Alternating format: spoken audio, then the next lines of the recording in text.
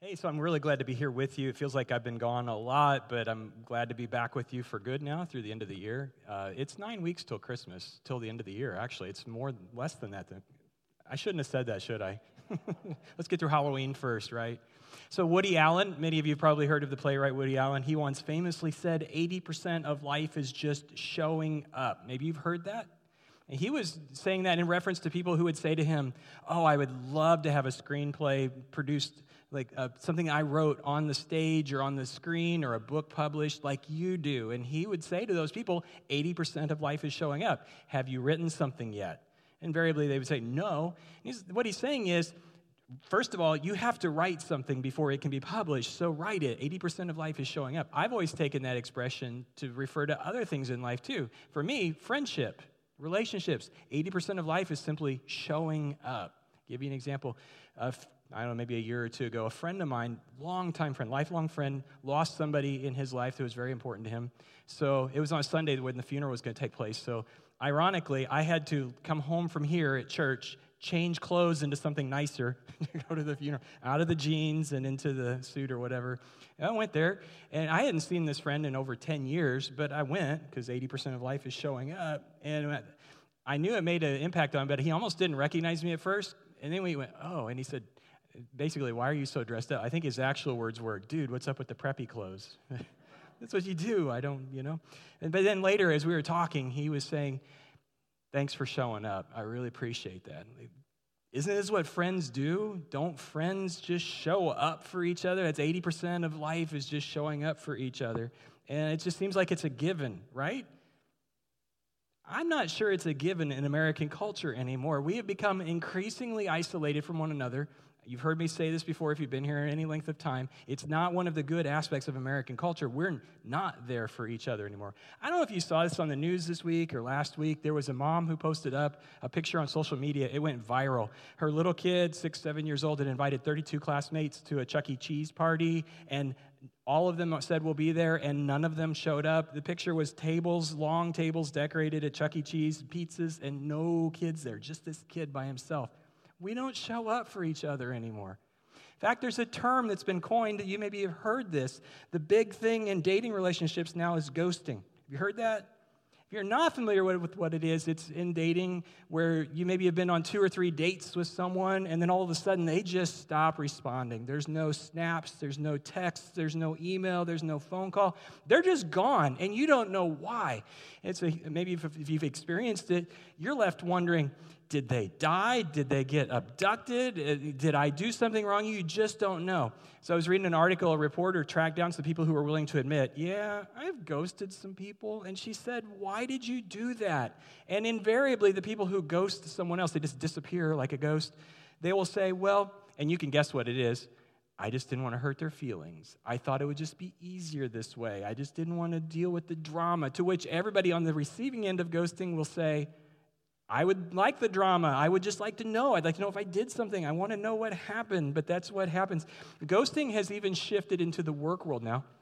I was reading a business article this summer. It talked about employees who are ghosting their employers, sometimes even before they get the job. The person who wrote the article referred to one recruiter in Washington, D.C., who had a position in the federal government that was open, and she was recruiting for this position, and she needed somebody who had a huge, massive computer skill set and top secret clearance. She found the ideal candidate.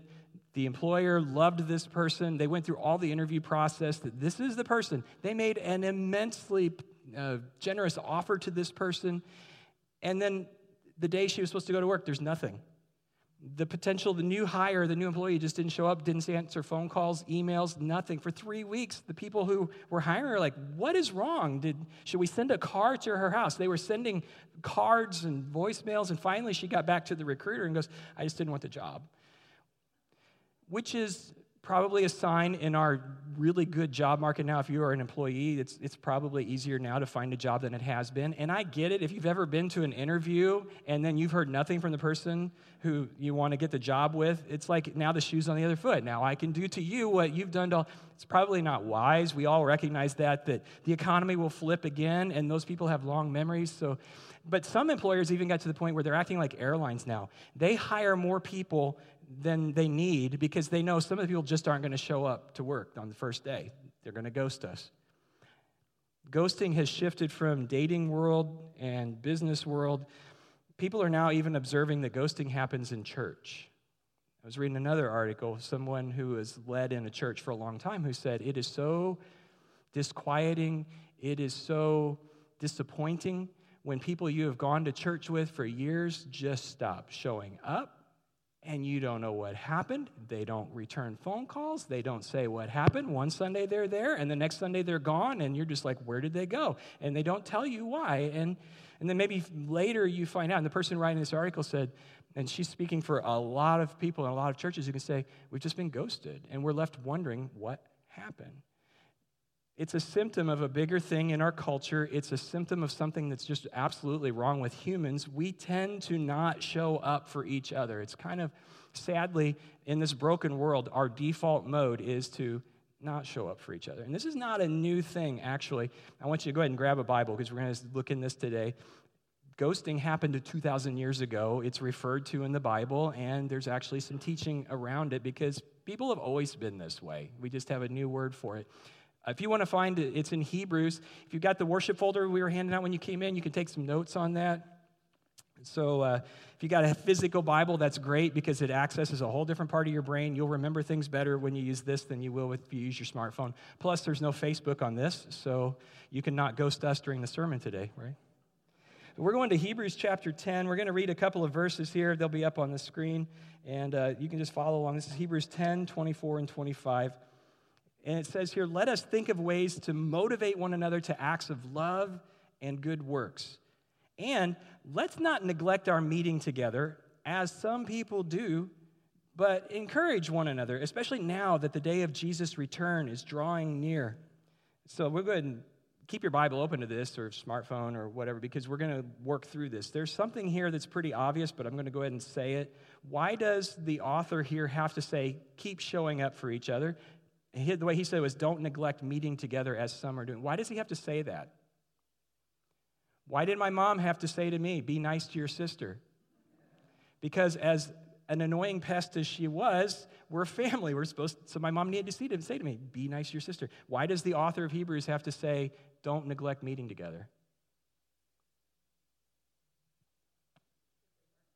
They weren't meeting. You saved the whole congregation today. And he even says that as some are doing. This is written to Christians. This is written to churches. This is written to people who were starting to ghost each other, stop showing up.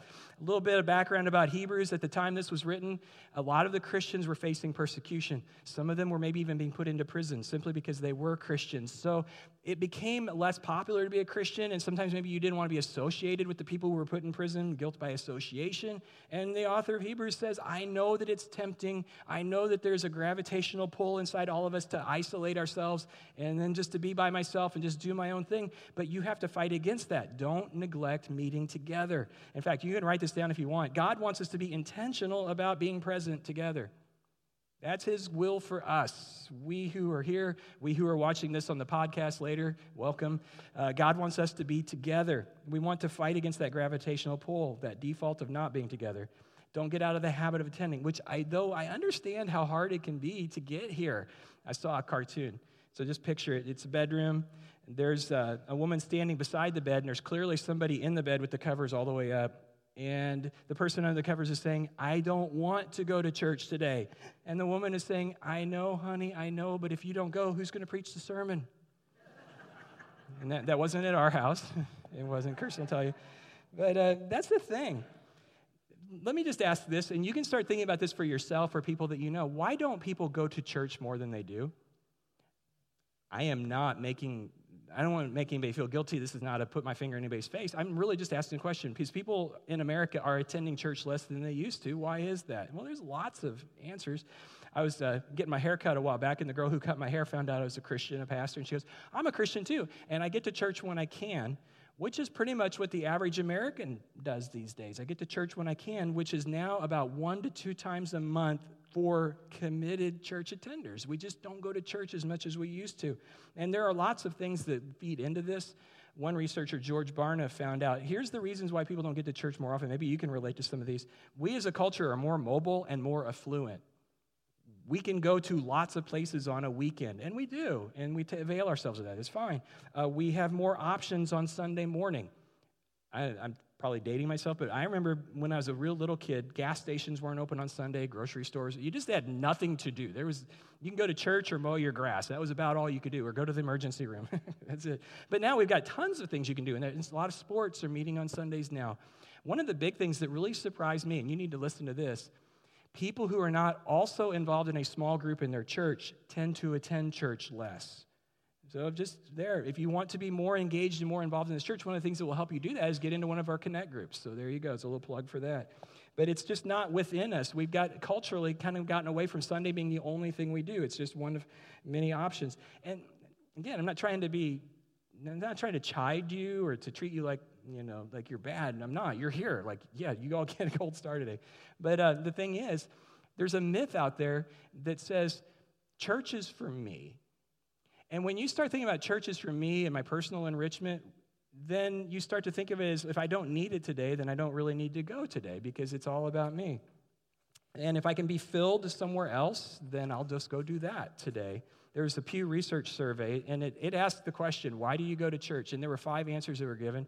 The number one answer, maybe you would say this too, when I do go to church, I go to church to get closer to God. Do you feel like that? Like that's why I go? Other people would say, I go to church because I want to be a better person, and it helps me with that. Number 3, the big answer people gave is, I go because I like the sermons. Obviously why you're here today. Others, I want to give my kids a good moral foundation. It inspires me. These are the kind of the answers people give. When you look at those, there's nothing wrong with those answers, and if that's why you come to church, great. Those are good. I would just invite you to think about what they all have in common.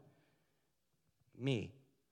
I want to be a better person. I want to be inspired. I want the sermon to say something to me, which is not bad, but if that's the only reason you're getting to church, ironically, if me is the only reason I go, if me doesn't think I need it today, I will be there less often than I would be if there's something beyond just what I get out of it, okay? So which is one of the reasons why Connection Christian Church chose the name that we did. We're here not only to connect to God, we're also here to connect to each other through Jesus. And we don't want to ever miss that part. It's not just me, it's we together. There's a whole other dimension to that. And that's why we're here, connecting people to God and each other.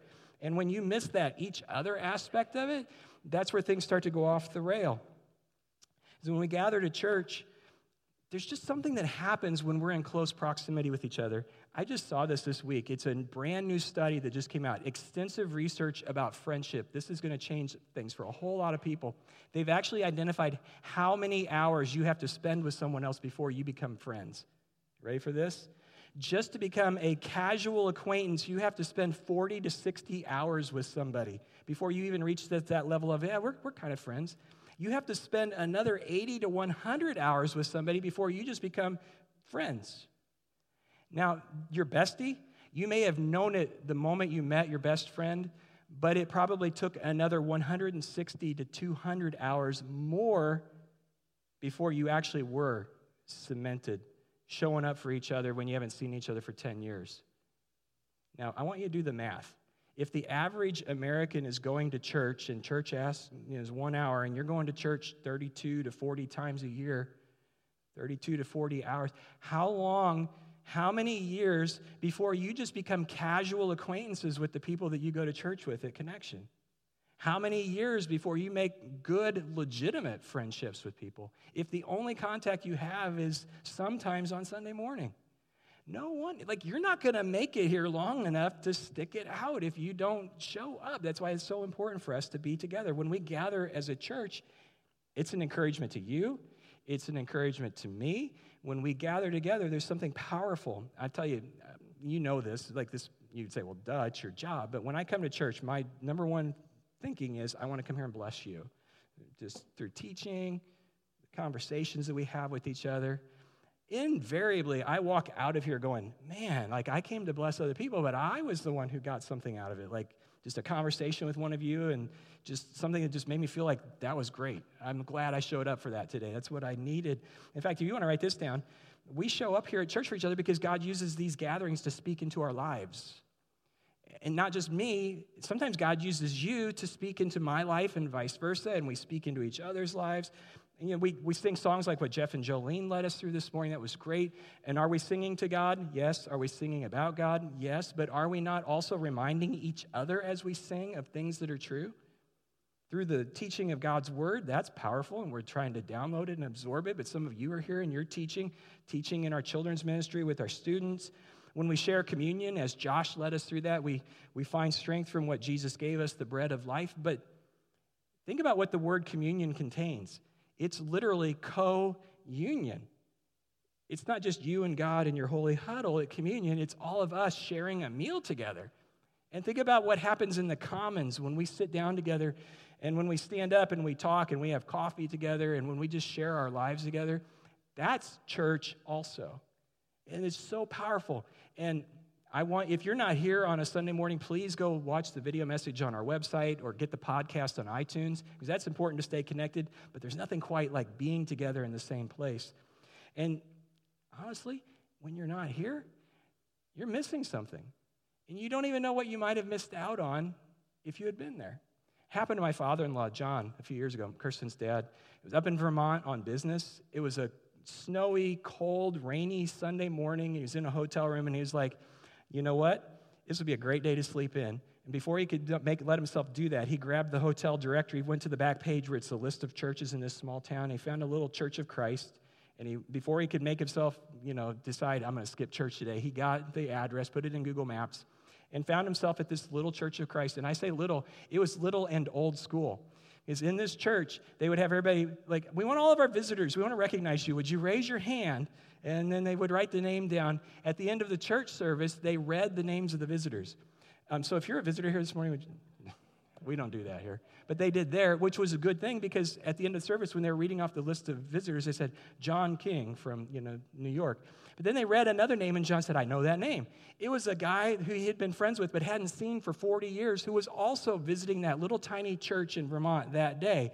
Who would have ever thought that they would both go to the same church in a different state on the same day? And if either one of them had said, it's snowing, it's raining, I'm skipping church, they would have missed out on that.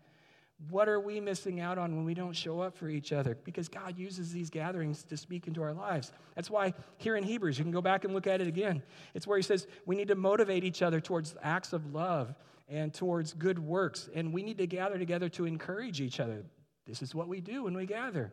The myth is church is for me. And if I get something out of it, great. If I don't need it this weekend, then I just won't go. The truth is church is for all of us. And the truth is, what a blessing it is that you get to speak into other people's lives.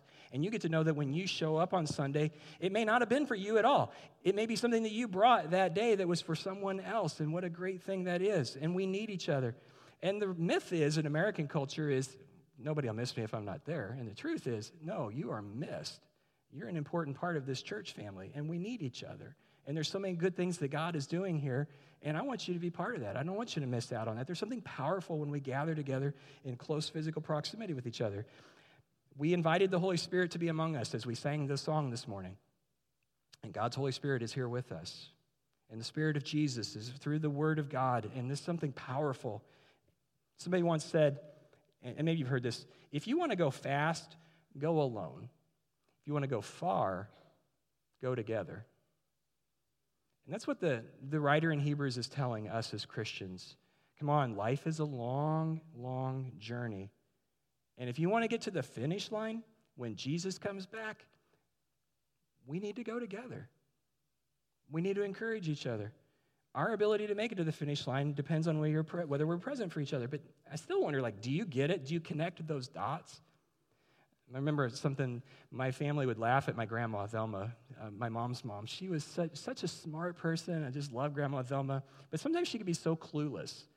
Like in one breath, she would say, oh, I'm not addicted to caffeine at all. She loved coffee. And we'd say, Grandma, you're addicted to coffee. You're addicted to Oh, no, I'm not. And then in the next breath, she would say, I just have the worst headaches till I have my fourth cup of coffee. And oh, no, Grandma, you're not addicted to caffeine at all. Here, have another cup.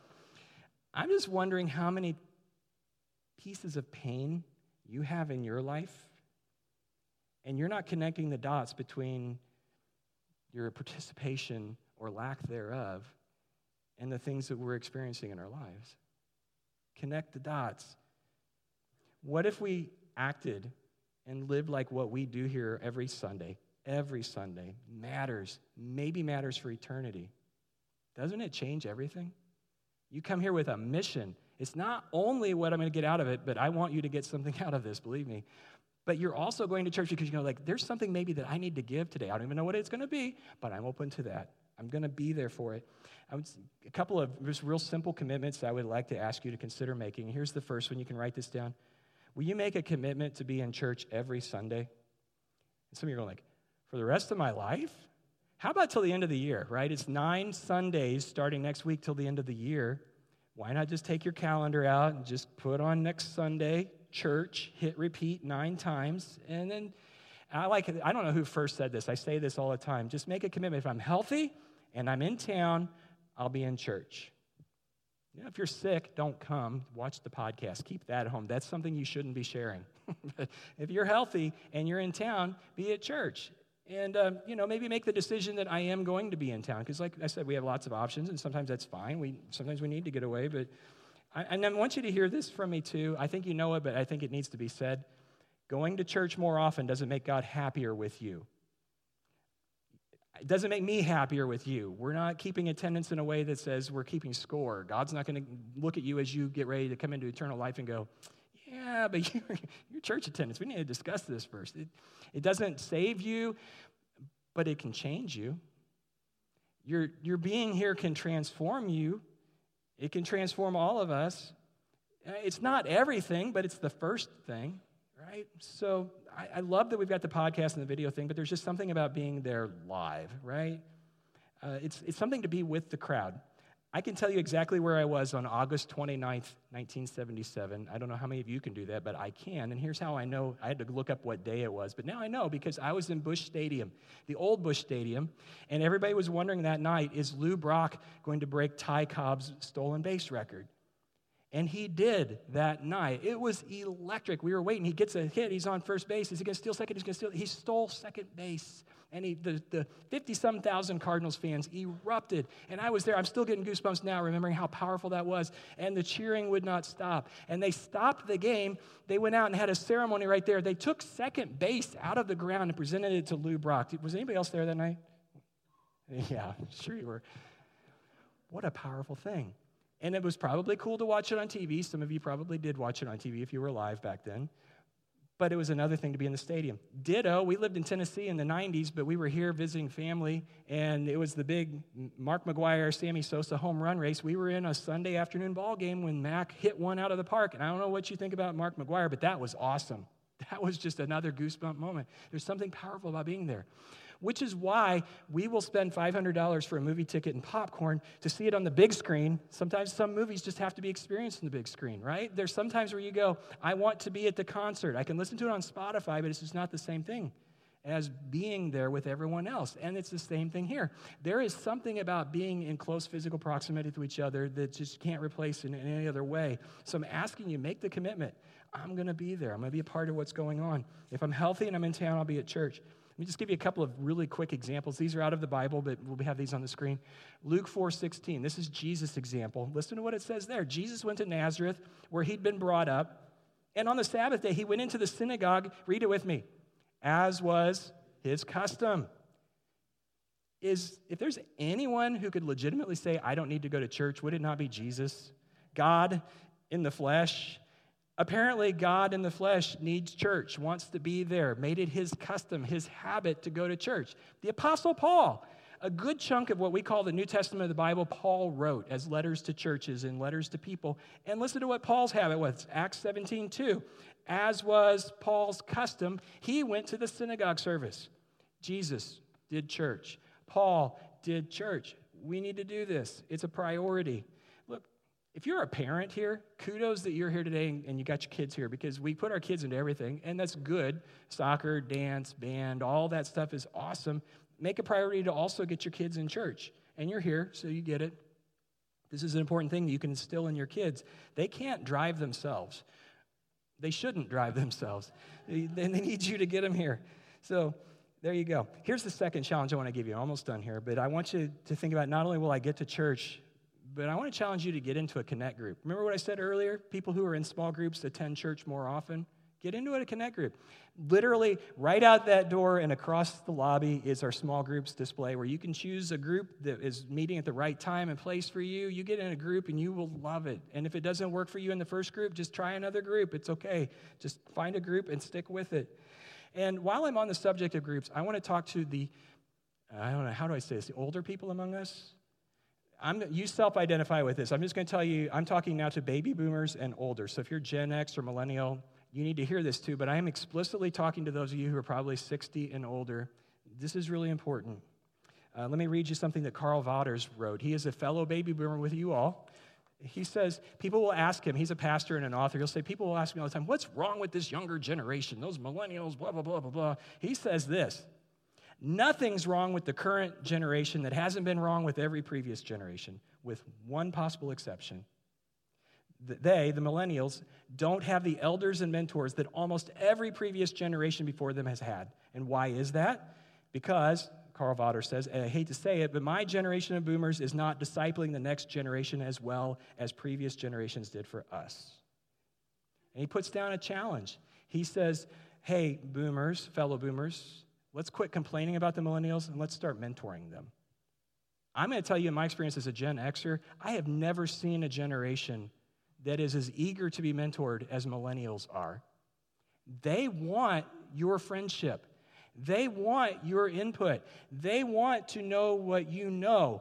This younger generation reveres their grandparents, loves you guys. You have something to offer.